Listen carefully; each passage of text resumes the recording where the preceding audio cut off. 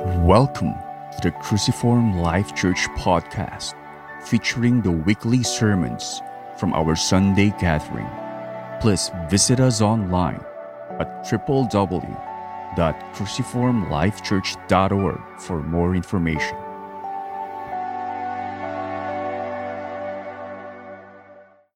Reading from God's Word, Colossians chapter 1, verses 12 to 20. This would just be our text that we could put our finger, but we would not stay there all the sermon. It reads, "Giving thanks to the Father, who has qualified you to share in the inheritance of the saints in the light. He has delivered us from the domain of darkness and transferred us to the kingdom of His beloved Son, in whom we have redemption, the forgiveness of sin. He is the image of the invisible God, the firstborn of all creation.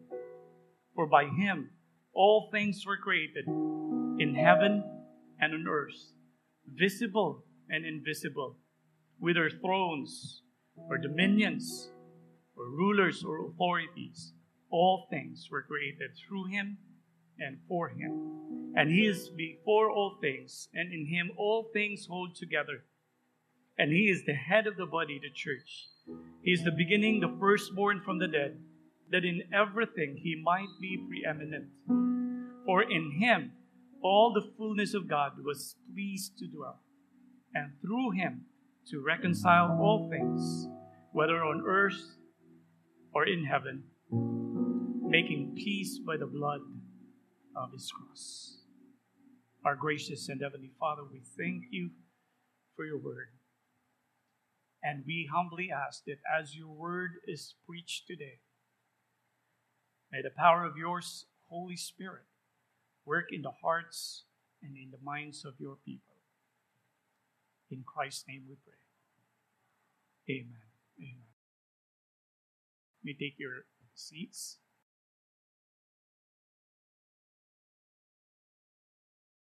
We are now on our series on God-centered theology, and really it's Reformed theology, on this very important reformational doctrine on Christ alone.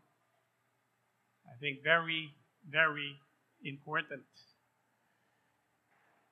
Now, it's also important that we get to be reminded of this very important teaching in Scripture, because we have this tendency to be jaded with something that we are so familiar with, isn't it? We get to be jaded. In other words, first time we experience a thing, we are amazed, we are even awed. But the more we are exposed to that thing, those things would lose its brilliance. It happened so many times, in so many ways. Now, while it is okay, I think it is okay, because it is a testimony that things of this world is not sufficient. They are not inexhaustible. And so, however good a place is, if you go back there thrice, and even 6 times and 7 times, it is normal that it is not as pleasant as it used to be for us. Right? But when it comes to Scripture, when it comes to the teaching, especially on Christ alone, we cannot afford to feel like this is jaded. This is familiar. This is, si Pastor parang lakang basag na paulit-ulit every Sunday. The gospel, Christ alone.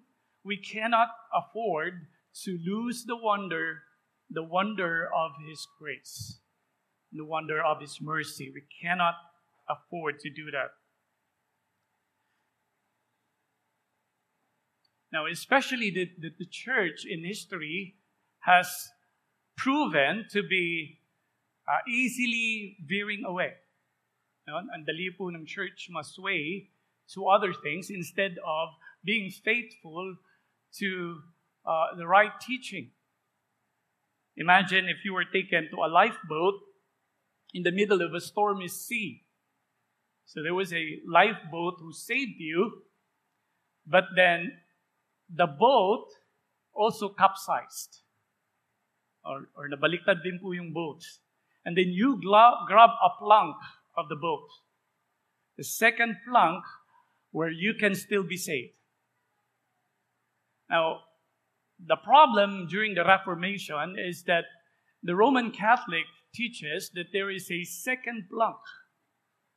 In their belief is that when a child is baptized, he is introduced to grace. He is introduced to grace and he is, quote-unquote, justified. But then as that person grows and he would sin, what they call as mortal sin. What they call as mortal sin, you will lose that justification. But don't you worry, because there is a second plank of justification. The argument really revolves around the second plank of justification. And the second plank of justification refers to the sacrament of penance, where you pay for your sins, whatever that might be, and then you will have the justification again. So the reformers, especially Luther, thought of it later on and thought, is this right? Is this right? Is this teaching right? That there is a second plank of justification, namely the sacrament of penance. Even more, the church grew worse to the point that Christ is no longer enough as a mediator. There is another mediator towards Christ, and that is Mary. And if you die not unsure of your justification, don't you worry, because you will go to a place of cleansing, which is called purgatory, where your loved ones who are still alive and will exercise or will pay for the indulgences, like pay for a mass, pay for all of these things, then you can be cleansed in that cleansing place. And one day you'll be justified, cleansed, be made righteous, and you'll be with God forever.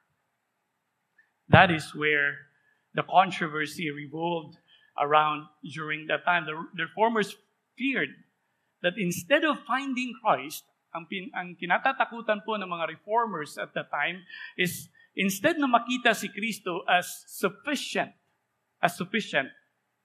and they would continue in Him, the church has the penchant, or ang church po ay meron po silang parang tendency, naghanap ng word sa penchant. They have the tendency to run after the new teaching. And that has always been the problem with the church. Listen to Martin Luther. He said, "For we always must have something new. Christ's death and resurrection, faith and love are old and just ordinary things. That is why they must count for nothing. And so we must have new whittlers, or one that would stir up our hearts, mga palamute, so to speak.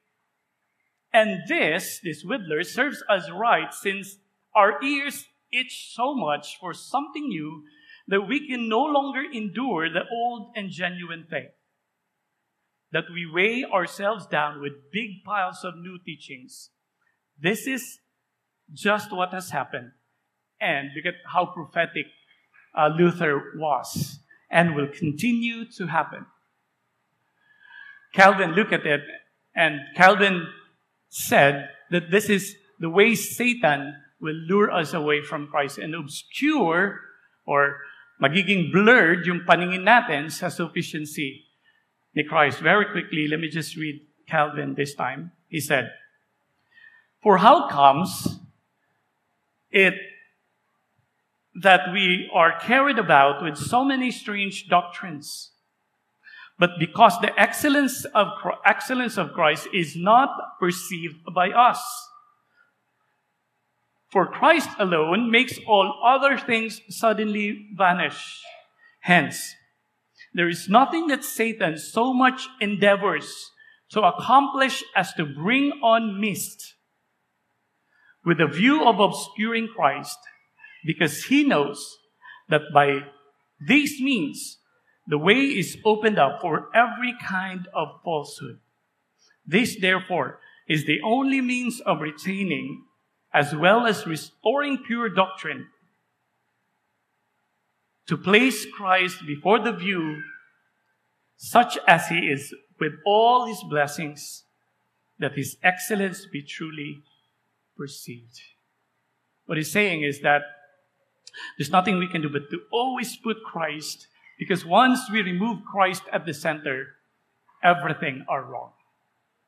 Everything are wrong. That's how important it is. Even among us today, the church continues to cry for reformation, because even up until today, many of the people, even in the church, think that we need to go to Sunday to attend service so I will be saved. And especially today, in a time of relativistic philosophy, where people now begin to admit that there is no one way to go to God. And it's not just through Jesus Christ, but there are a lot of ways to go to God. So we need our own reformation today. The church will continue to cry out for reformation. That is how important it is today. To be honest, it is impossible for us in this short time that we are together. I only have around 40 to 45 minutes from here. I cannot touch everything. So here's my plan. I'm not going to present exhaustive nor comprehensive presentation of the reformational doctrine of Christ alone. I would just seek to provide us, or to persuade us rather, that salvation is in Christ alone. That's all that I want to do today. Salvation is in Christ alone. Nothing more, nothing less. I will be guided by this simple question: why is salvation in Christ alone? Why is salvation in Christ alone? Now, I will not go to the reformers. I think the Scripture still holds the authority when it comes to the teaching of Scripture. In fact, Thomas Schreiner puts it beautifully when he said, our focus is not the reformers themselves. It is to grasp that their teaching on Christ alone is worth recovering because it encapsulates the teaching of Scripture. Ultimately, we want to follow the reformers to proclaim who Christ is and what he has done. And look at that, according to what Scripture says about him. So we'll be spending our time looking at Scripture, why salvation is in Christ alone. I'll be circling around this message today. If you missed out a lot of the things that I will be saying, don't miss this one out. And I want to ask you, for those of us who are note takers, I heard a teaching by Tim Keller, and he said preaching on Sunday is a very unique part in the life of the church where God does his transformation, where God illumines hearts. And if God was speaking and you were writing, teka lang, Lord, we might miss what God wants to do. Now, I want to, in our doctrinal class, write down as much as you can. But in our preaching time, if you want to write down, write down. I'm not keeping you to do that. Make sure that your eyes, rather, your ears and your heart are listening to God while you do that. But if not, just listen. And if you want to take down notes, you can always review our sermon, so you can take down notes. So here's our message today. Here's our central message. Salvation is in Christ alone, because the Trinitarian plan of redemption is centered on Christ, whose person and work alone made redemption possible. It's a claim. It's another way of claiming that salvation is in Christ alone. And whatever angle that you would look at it, you would look at it in the Trinitarian plan, or you would look at it in the person and work of Christ, which is, by the way, the main focus of the Reformers, to prove that salvation is in Christ alone. So we will have two main points. First, Christ is at the center of the eternal and Trinitarian plan of redemption. And the second is Christ alone is the God-appointed mediator between God and man. So let's go with the first one. Christ is at the center of the eternal and Trinitarian plan of God. So for our knowledge, the Trinitarian plan of God speaks of the covenant of redemption. So if you're new, what is covenant of redemption? You should attend our doctrinal class. Covenant of redemption, it is an agreement, but you and I were not there. This is an eternal agreement between the Father, the Son, and the Holy Spirit that they will have a people for themselves. God will have a people for Himself. That is the covenant of redemption. It is just between the Trinity, the Father, the Son, and the Holy Spirit. And we know that it is scriptural because if you look at Ephesians 1, verse 4, for example, if you look at that one, we understand that our election, God chose us not when we were born, not when He started created, not when Adam and Eve fell into sin. And God suddenly have a plan B and said, now that they lost their purity, they fell into sin, let me start choosing some people that... No, that's not the story of Scripture. You go back to before the foundation of the world, God already chose people for Himself. Plainly saying, this is God's eternal purpose. Scripture calls it eternal purpose. One of the prophets called it eternal plan. And Paul said this one in Ephesians 3, verse 8 to 11. And I like to read it here because the context of Philippians chapter 3, Paul was talking about how God brought Gentiles and Jews together, which we call church today. So let me start reading verse 8. For to me, though I am very least of all the saints, this grace was given to preach to the Gentiles the unsearchable riches of Christ. So that's His privilege, to preach the gospel. Verse 9, and to bring to light for everyone what is the plan of the mystery hidden for ages in God. Now, in the book of Ephesians, the mystery is the plan of God. The Jews and Gentiles will be one through Jesus Christ. In other words, the church, the mystery in the book of Ephesians is the church, which is now being revealed. Verse 10, so that through the church, the manifold wisdom of God might now be made known to the rulers and authorities in the heavenly places. To their amazement, they did not know that until they saw Gentiles and Jews together, becoming one through Jesus Christ, and the rest of heaven worshiped God for that wisdom. Verse 11, this was according to the eternal purpose that He has realized in Christ Jesus our Lord. We will look at the centrality of Jesus in that eternal purpose of God. Paul also said in 2 Timothy chapter 1 and verse 9, he described God in this way, who saved us, God who saved us and called us to a holy calling, not because of our works, but because of His own purpose. Look at that, and grace, which He gave us, that purpose and grace He gave us in Christ Jesus when? Before the ages began. It's really bringing us back when there was nothing there but God. They already have a covenant of redemption. They already have an agreement, if you may, within the Trinity that they will have a people for themselves. Notice that in this eternal purpose of God, we are told by Paul, again, That God will realize this in Christ Jesus. Jesus being the center of this Trinitarian plan of God. Now, I can dump us with a lot of passages, but our church we are not trained to do that, right? Malu would always tell me if I'm not doing exposition of a specific text, I'm using a lot of text. And when we go home, he would say, it's so hard to catch up that. So hard. We're not used to that.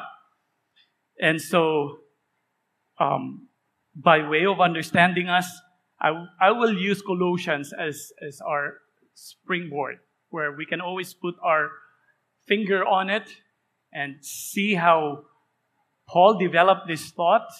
So we can always go back to Colossians and see this plan of God.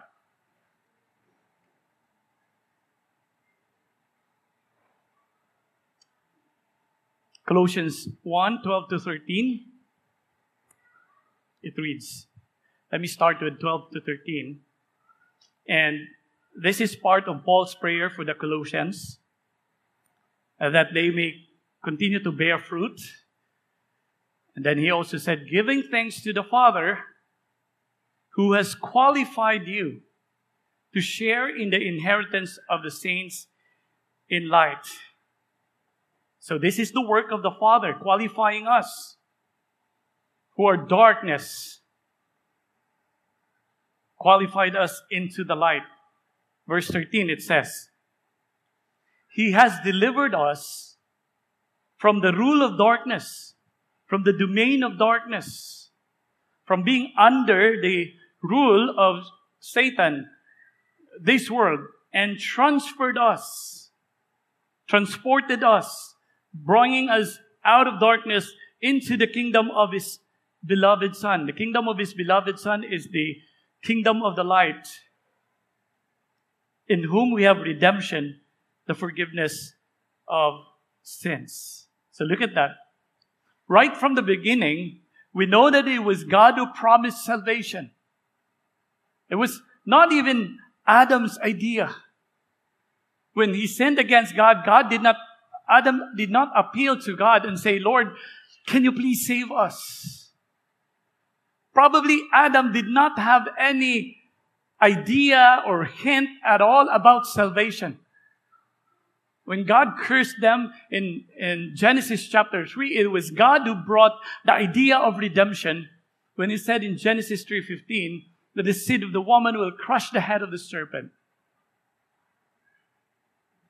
That's why it's crazy when people think they can save themselves. In fact, verse 9 of the first chapter of 2 Timothy, if we go back there, 2 Timothy chapter 1, verse 9 again,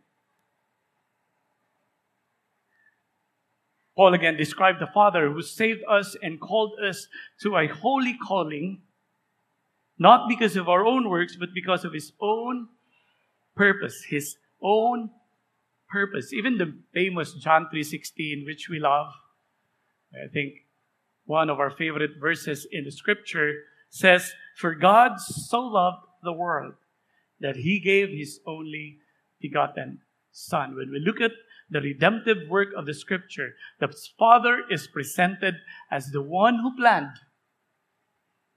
As the one who planned and made it possible. It is all of the Father. Of course, He did it through Jesus.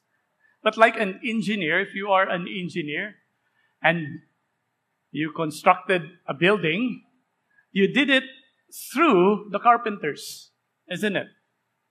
But at the end of the day, we can rightly say that the engineer built it. Now, a pale comparison, because you cannot separate the Father, the Son, and the Holy Spirit. They're one. But just as we can say that Jesus did it, we can also say the Father did it. Although He did it through Jesus Christ. Colossians 1:14 then, look at, yes, the Father did it, but take note that the Father did not have any other plan, but everything about redemption is centered on His Son, Jesus Christ. So Colossians 1:14 After he said he transferred you in the kingdom of his beloved Son, he then gave us a description of the Son, saying, in whom we have redemption for the forgiveness of sin. That's right, because redemption focused not on poverty. Redemption does not focus on our health per se. Redemption focuses on the root of poverty. Redemption focuses on the root of sickness, if you may. Because if sin did not enter the world, there will be no poverty. If sin did not enter the world, there will be no sickness. So it is right to say that all problems here on earth is because of Adam. And because redemption focuses on that, redemption focuses on forgiveness of sin, which God would accomplish through His Son. So God is the one who planned and accomplished salvation, but He did it through Jesus Christ. So if this is the Trinitarian plan of redemption, God planned it and did it through Jesus Christ, applied it through the Holy Spirit, then a faithful Christian cannot have another way of salvation. We cannot have other way of salvation. If for no other reason, it is Christ alone. If hindi pa natin naintindihan or kung hindi pa natin pinag-usapan yung work and person of Jesus Christ, if for no other reason but that we understand from Scripture that the God who created the world and the God who planned redemption is a God who centers all that plan in Jesus Christ. That's why the Reformers said that Christ alone is the linchpin. Everything is connected to it. So if you think of a wheel sa bisikleta, Christ alone is that small round thing in the middle where all spokes are connected. That's how important it is. Paul said to Timothy that every sound doctrine should be tested in accordance to the gospel. Chapter 1 of 1 Timothy and verse 11. So everything is centered. Now for this reason, we explicitly read in the Scripture. So let me not just jump right away to any application yet. We're not yet done building our message. Scripture presented Jesus as the only mediator. Only mediator in all of Scripture. This leads us to our second point. Christ alone is the God-appointed mediator between God and man. He alone. We understand that the writer of the book of Hebrews says, no priest will just present himself or appoint himself that I want to be a priest. All priests are God-appointed. And then he said in Hebrews chapter 5, and so thus Jesus was appointed by the Father. Listen to these verses of Scripture. 1 Timothy chapter 2 verse 5. For there is one God. So if you're referring to that one God, if you're worshiping that God of the Scripture, there is one mediator between God and man, the man, Christ Jesus, and He did it by giving Himself as a ransom for all. Of course, Acts 4:12 could not be more exclusive. When it comes to salvation, the Scripture is exclusive. It says, and there is no salvation in no one else. And there is salvation in no one else. For there is no other name under heaven given among men by which we must be saved. No other name but the name of Jesus. And Jesus Himself explicitly claimed, I am the way, the truth, and the life. No one comes to the Father except through me. It is not through the church. It is not through our works. It is not through other means. Jesus says, I am the way, the truth, and the life. No one comes to the Father except through me. So let's unpack this one and see why Jesus alone can mediate between a holy God and a sinful human being. That's what I wanted to do for the rest of our time as we study Scripture. Now, there are two things to see: the person and work of Christ. The person of Christ and the work of Christ. Both of these will tell us that Jesus alone can save and no one else. Look at the person of Christ. Now, church history tells us that the person of Christ is hard to understand. Right? If we study church history, it is not easy to balance. It is beyond comprehension. And that's why many would fall on this one side or the other side. It's so hard to balance the person of Christ. And let me just give you a little church history by circling around the word homoousios and homoiousios. In around 3rd century, because Sabellius said, a heretic by the name of Sabellius, said that God or Jesus is the same substance as God, but lower than God. Are you like me? This is lower than God. And so the church took the stand of homoiousios. It's just one iota there, just one. They took the stand of homoiousios just to say, we're not with Sabellius. But later on the 4th century, a heretic came by the name of Arius. And Arius said, Jesus is just like God, not the same substance with God. The church swings to homoiousios, which we now accept. No iota or letter I on our time today. It's just homoiousios, because now the church is saying, we don't want to be with Arius. Jesus is the same substance as the Father and the Holy Spirit. There's no difference between the three, because they cannot be one if there is a slight difference among the three of them. They have to be exactly alike in everything, because they are one. Are you following?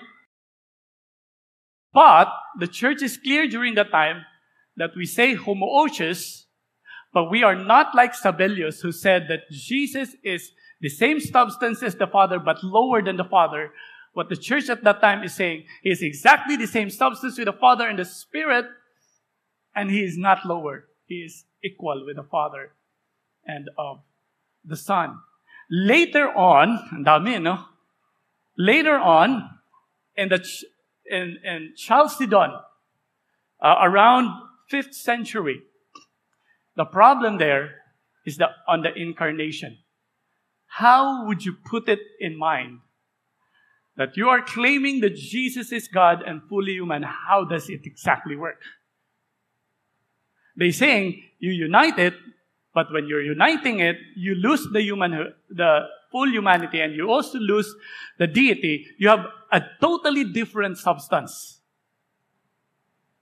Another would also say that Jesus is fully God, fully man, but they are totally separated. Or the other people would say they're bound together, but they lose their natures. And the church in that time saying, no, the fully human, fully divine, distinct, and yet one. Oh, don't let me explain that. It is distinct, it is one person, but the nature is not like confused. When Jesus acted, it was not like, am I human? Is this my human? No, that's fully one, and yet it's not mixed. It's fully God and fully man. That's why if you look at our creeds, you would ask, ano ba talagang pinaniniwalaan natin, Pastor? Apostles' Creed? Nicene Creed? Athanasian Creed? Chalcedonian Creed? Let me say this. all of those creeds.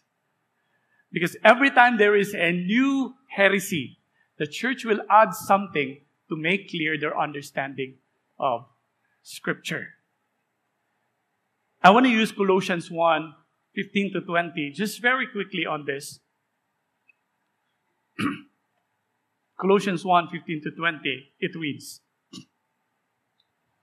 He is the image of the invisible God. That's Jesus. He is the image of the invisible God, the firstborn of all creation, the prototype. It's not just that, it's not saying that He was the first created. No, everything proceeds out of Him. That's why verse 16 says, the firstborn here is used as source. Jesus is the source of all creation. And we know that because in verse 16, Paul explained, for by Him, all things were created in heaven and on earth, visible and invisible, whether thrones or dominions or rulers or authorities, all things were created through Him and for Him. That is Paul's way of saying that, yes, I told you He is the image of God, but He is God Himself, because when we talk about the creator of all things, we are indirectly saying that that person is God. Verse 17, it reads, and He continues, He is before all things. That's God. And not only that, in Him, all things hold together. And you remember the Trinitarian redemption, the covenant of redemption, where God will have a people for Himself. In verse 18, it says, and He is the head of the body, the church. He is the beginning, the firstborn from the dead, that in everything He might be preeminent. That the Trinitarian plan of redemption is saying that He created, the church was created through Jesus Christ. In the same way that creation was created through Jesus Christ, the church was created through Jesus Christ. And Paul doesn't want to put us hanging. He wanted to be clear. Verse 19, Paul then said, for in Him, He cannot be more clear than this, all fullness of God was pleased to dwell. And it is for that reason that verse 19 is foundational. All fullness of God was made to dwell in Him. That's why He is able to do verse 20. And through Him to reconcile all things, whether on earth or in heaven, making peace by the blood of His cross. We see this in all of Scripture. John said, the Word, in the beginning was the Word, and the Word was with God, and the Word was God. And then he said, and the Word became flesh. In Romans chapter 1, verse 3 and 4, we are told that through the resurrection of Jesus Christ, He proved Himself to be Lord. So yes, Jesus was as human as any of us. Although during that, I wonder if Jesus also shouted that way in the synagogue when He was young. Although because of the prevailing philosophy at the time, which is Gnosticism, the people at the time are having a hard time to understand how can a God become man. So they resisted the idea that Jesus was fully man. John in 1 John 1-3, 1 John chapter 1-1-3 said, no, it cannot be that He was not fully human, because look at what John used. He said, we heard Him. We touched Him. We saw Him. John said, it cannot be 3 years. I saw Him eating, and after He eats, He goes to the CR. He's fully human.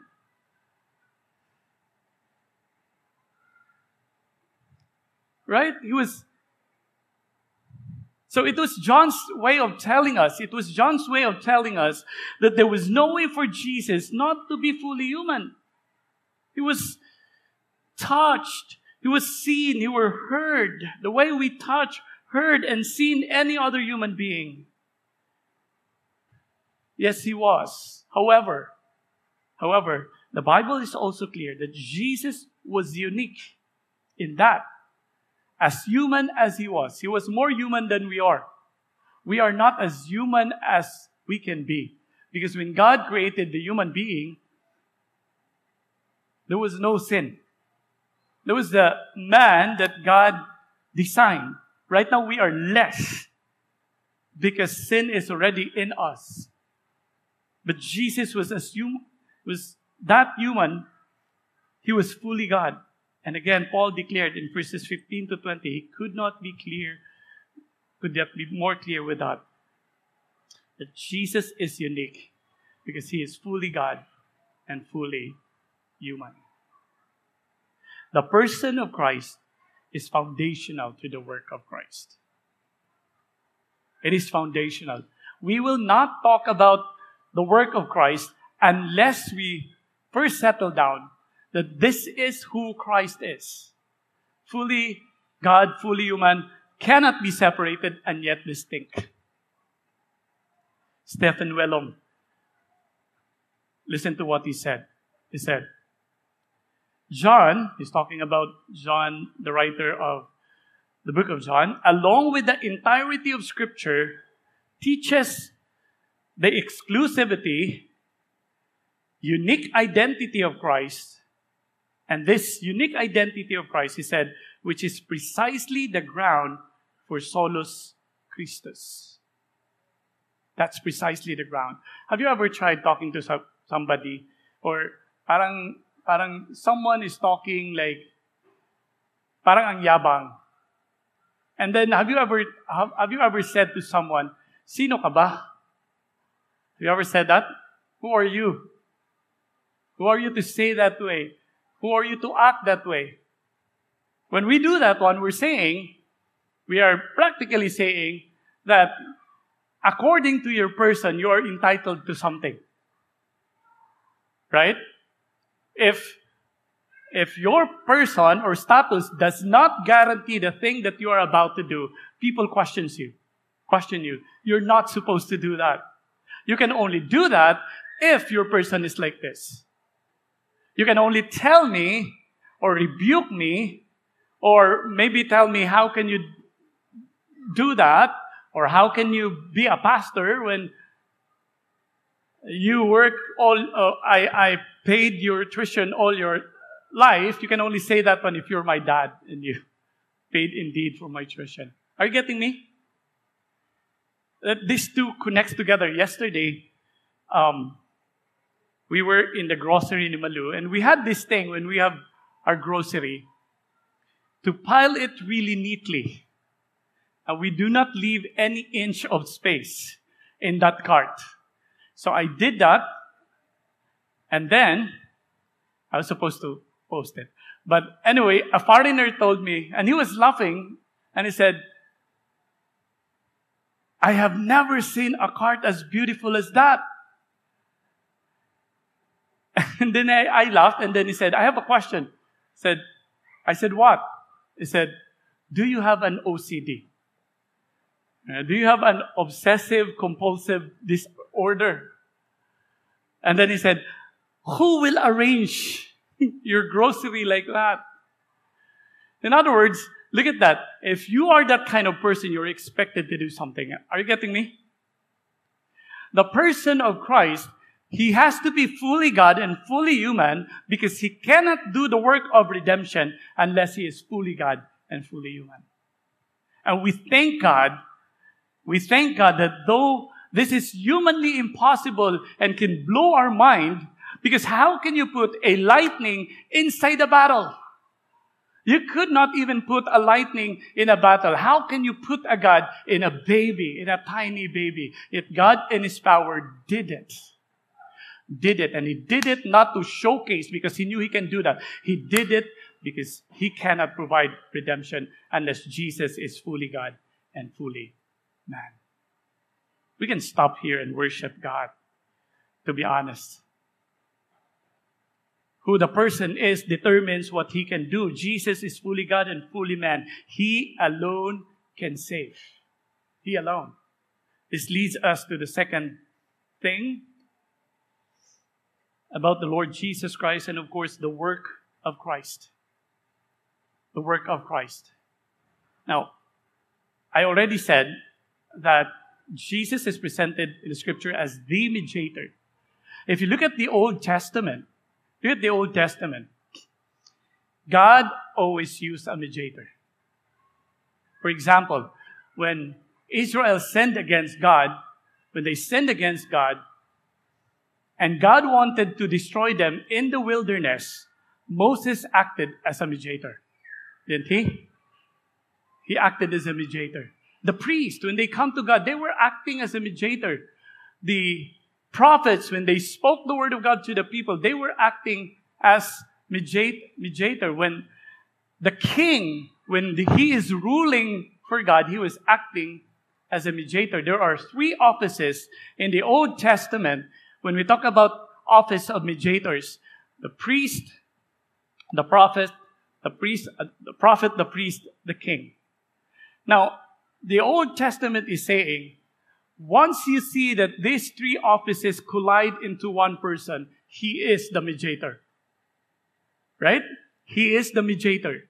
Now, let's see now if we see this in Jesus. If all offices were taken by Jesus to its climax and say, I am not just a prophet, I am the prophet. I am not just a priest, I am the high priest. I am not just a king, I am the king. Then we get to understand that he is the mediator. The prophet. God speaks to his people ultimately through the Son. Now, we don't have time. You can read books. You can get Tom Schreiner's book on Christ alone. And you can get Pastor Derek Parfan's books, 5 Solas. And I'm hoping to sell it in church. Okay? So that we can reinforce our study on the 5 Solas. We will be selling it in church. And the good thing about the 5 Solas by Derek Parfan, it's Tagalog. Okay, it's Taglish. And I read it, beautifully done. Easy to be understood, beautifully done, Tagalog. It comes in handy. So we will be selling that in church. But Hebrews 1:1-3, I think, is the clearest text that says Jesus is the prophet. Hebrews 1, verse 1, long ago, at many times and in many ways, God spoke to our fathers by the prophets. But in these last days, and take note, in these last days here is when Jesus ascended to heaven. The last days has started. So don't be fooled to say the last days will come. But as far as Scripture is concerned, when Jesus ascended into heaven, that's the last phase. He has spoken to us by His Son, whom He appointed heir of all things, through whom also He also created the world. And listen to the uniqueness. Listen to the uniqueness of how Jesus revealed God like no prophets ever did. Like no prophets ever did. Listen to verse 3.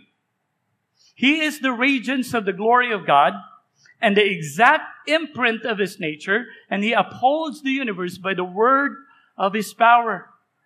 Now, the prophets in the Old Testament, they will be given God's word, and they spoke to the people. That's the work of the prophets. But look at the uniqueness of Jesus and the prophets in the Old Testament. As they speak God's word to the people, they were revealing who God is. But here, as a prophet, it did not say that Jesus just spoke the word of God, although He did. He did preach in the Sermon on the Mount. He preached on the kingdom of God, and He was revealing God to the people like the word of God in the Old Testament. But very unique, because He Himself is the very revelation of God. The word of God was made flesh.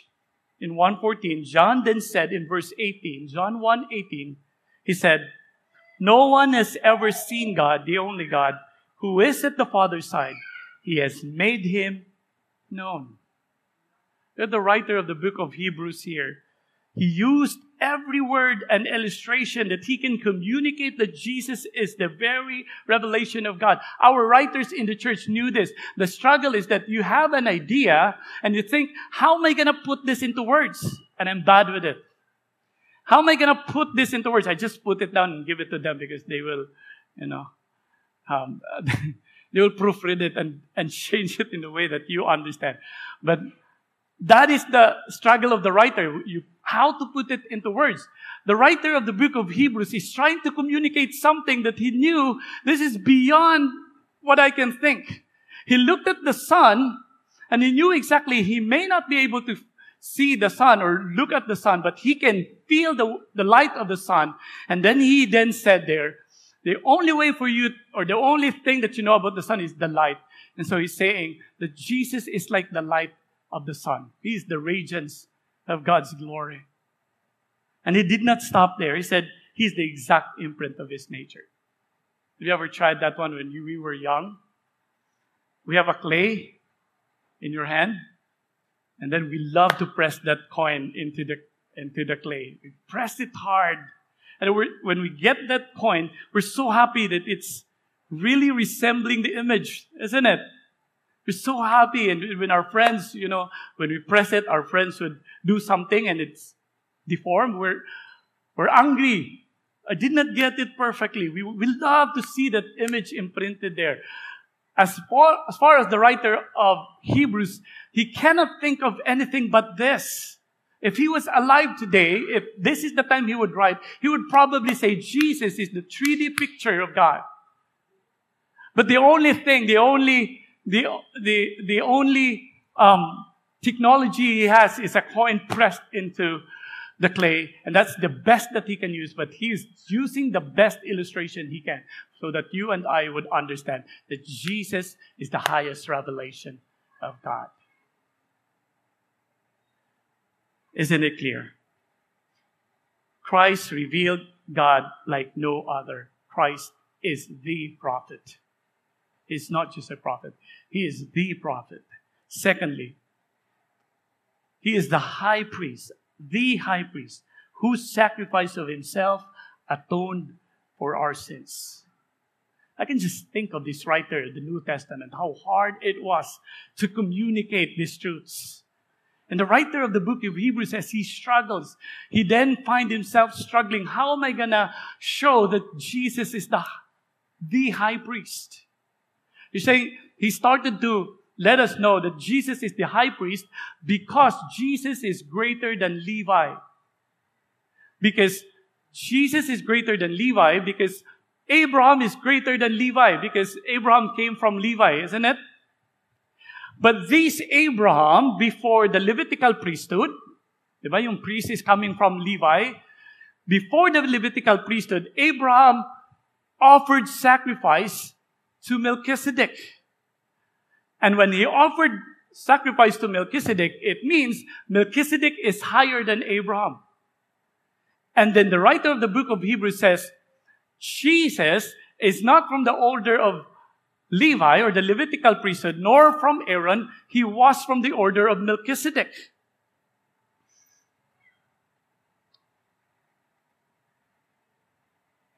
And Jesus was a priest like no other because, again, a priest would sacrifice for himself and for the people. But Jesus only sacrificed for the people, not for himself, because he did not sin.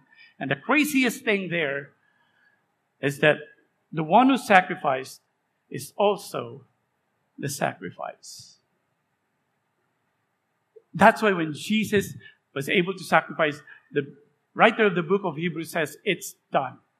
It's done. You don't need animals.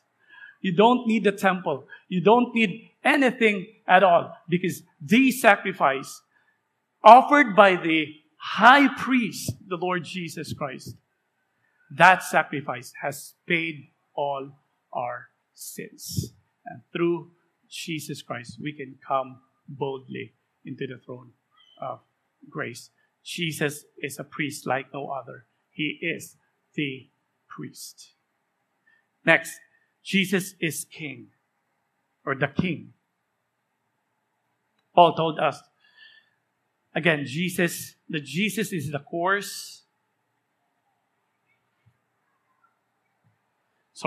source and creator of all things, even the church.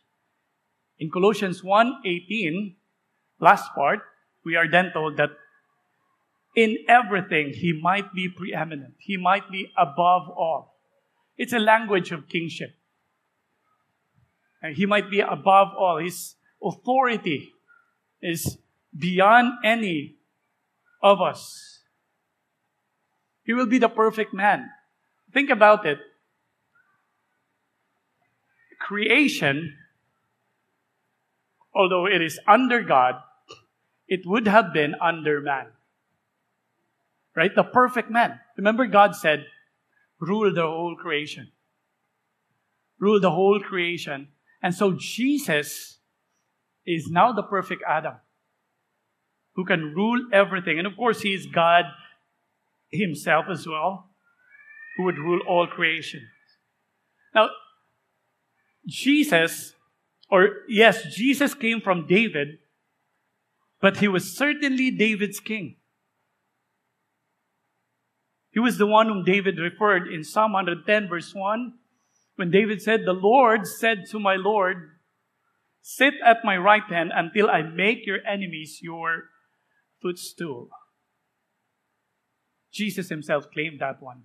In Matthew chapter 20, 21 to 45, when He had this conversation with the Pharisees, He said, "Who do you think is greater, David or David's Lord?"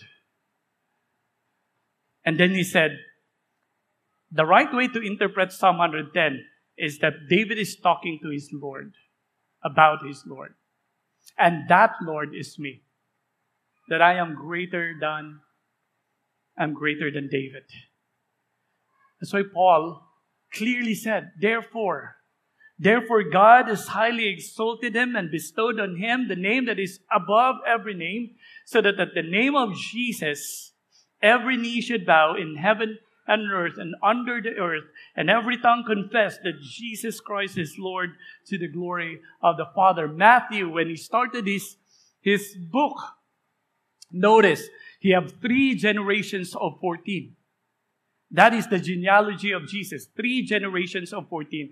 14 because in Hebrew numbering, the name David is total to 14. And 3 generations because Matthew started his book saying, Jesus is King, King, King. He is the King of David. So Jesus is the prophet. Jesus is the priest. Jesus is the king. He is the mediator. Look at, not 3 but just 2, but look at this text in Psalm 110. Let me just simply read it and quickly read it. It says, "The Lord says to my Lord, sit at my right hand until I make your enemies your footstool. The Lord sends forth from Zion your mighty scepter, your authority. Rule in the midst of your enemies." So it's like the Father saying to the Son, your people will offer themselves freely on the day of your power in your holy garments. From the womb of the morning, the dew of your youth will be yours. So far, this is talking about the King who is coming. But the twist is in verse 4. The Lord has sworn and will not change His mind. You are a priest forever after the order of Melchizedek. That the King is also a priest.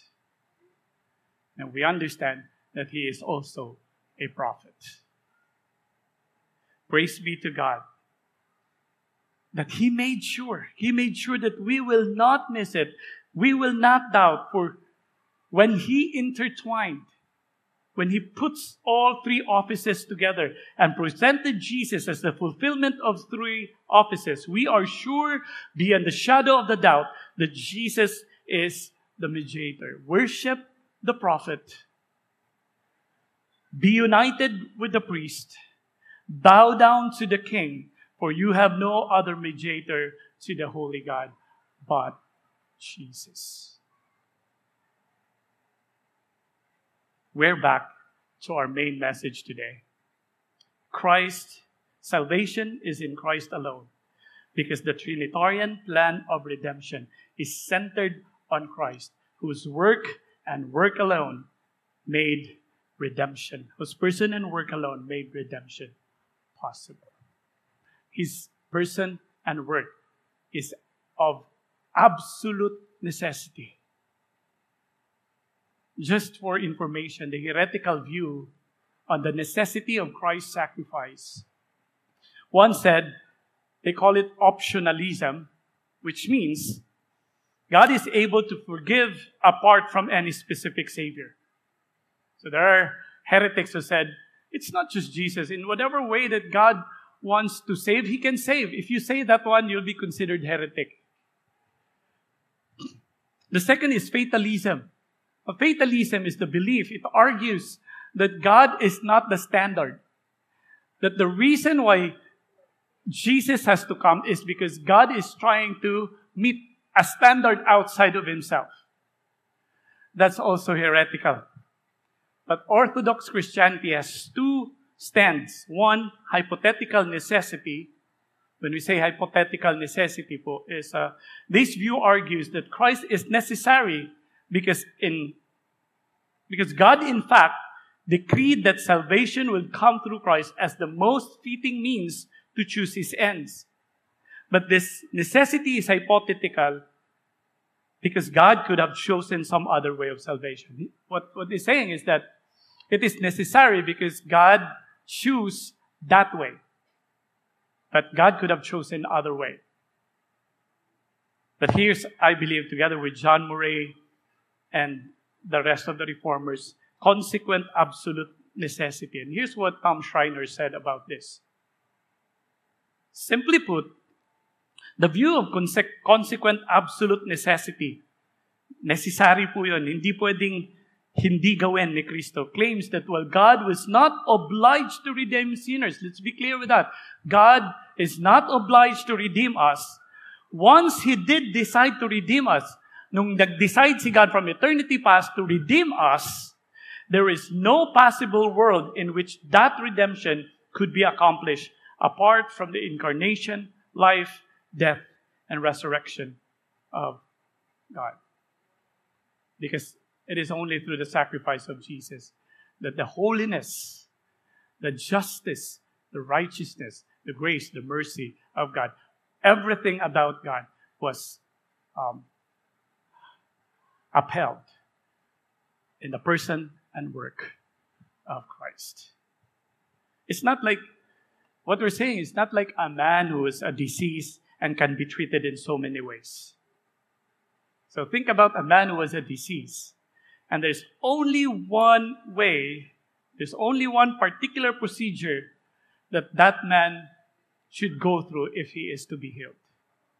That is absolute necessity. In other words, if God is to redeem, it cannot be in any other way but Christ.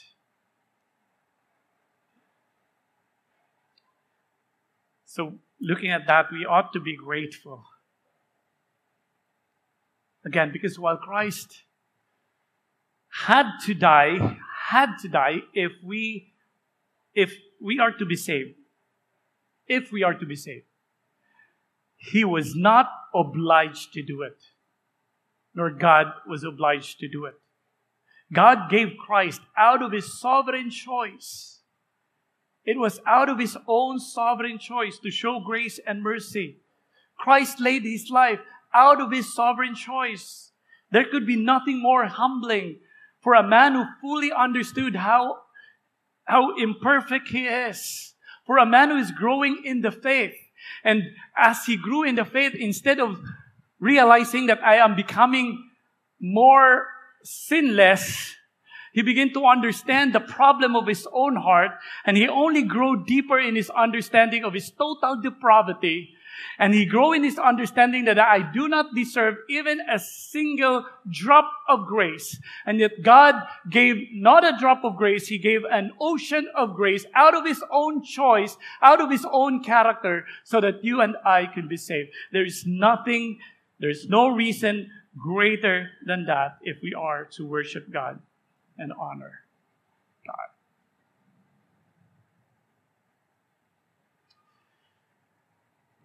So Christ, it's Christ alone.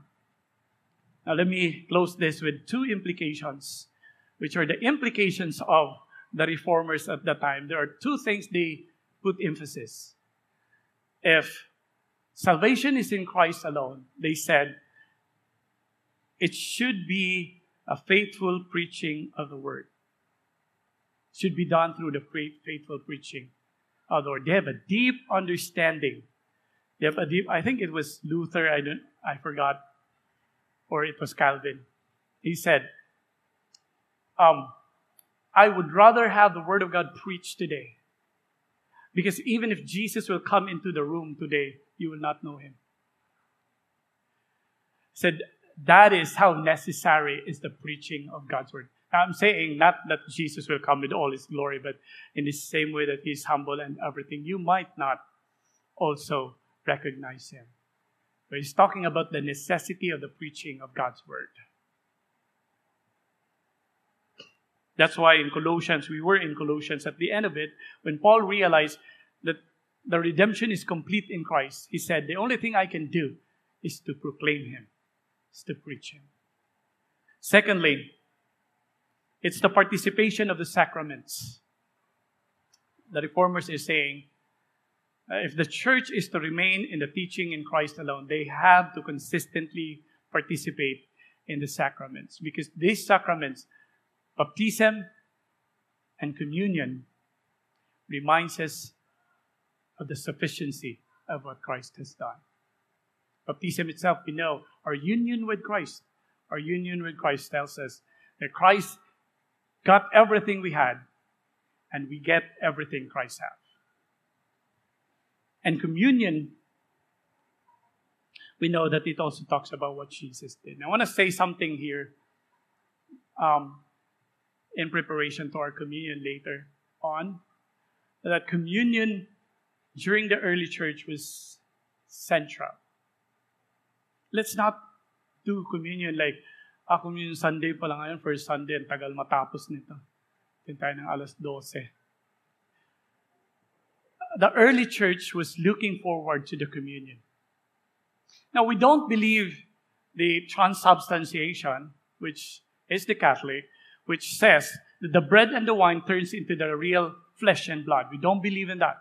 We also don't believe with Luther. Luther said, well, it does not really turn into flesh and blood, but the bodily presence of Christ is above, underside. That's the only thing he can say. Because he cannot deny still the presence of God. This is what we believe, and this is what the Reformation believed. The Jesus, the bodily Jesus, is local. He is in heaven right now. But remember that the deity of Christ is not conformed to that body. Or else we only have a binitarian. And the other person of the Trinity is in heaven. No, Jesus, as far as his deity or pagiging Diyos niya, he is still everywhere. So what we believe when we participate of the supper is that the bodily presence is not, but the presence of Jesus, deity, is with us every time we partake of the bread and of the wine. And that's why it's telling us, do not take it lightly. Because as far as the palpable presence of God, if you may, the early church believed that they best experience it when they do communion. Something that is our privilege. And every time we do communion, we understand that Christ alone is enough for our salvation. So we cannot afford then to swerve from the reformational doctrine of salvation in Christ alone, because the Trinitarian plan of redemption is centered on Christ, whose person and work alone made redemption possible. Let's come before God. Our gracious and heavenly Father, we thank you for our time of studying your word. And we just give you praise and thanks for Christ, who did it all for us. God, we pray that not only that we will be faithful to the doctrine, that we'll be faithful to live it out in our daily lives. This we pray in Jesus' name. Amen. Thanks for listening to today's episode of the Cruciform Life Church podcast. Check out more gospel-centered messages at www.cruciformlifechurch.org or subscribe to this podcast at Spotify.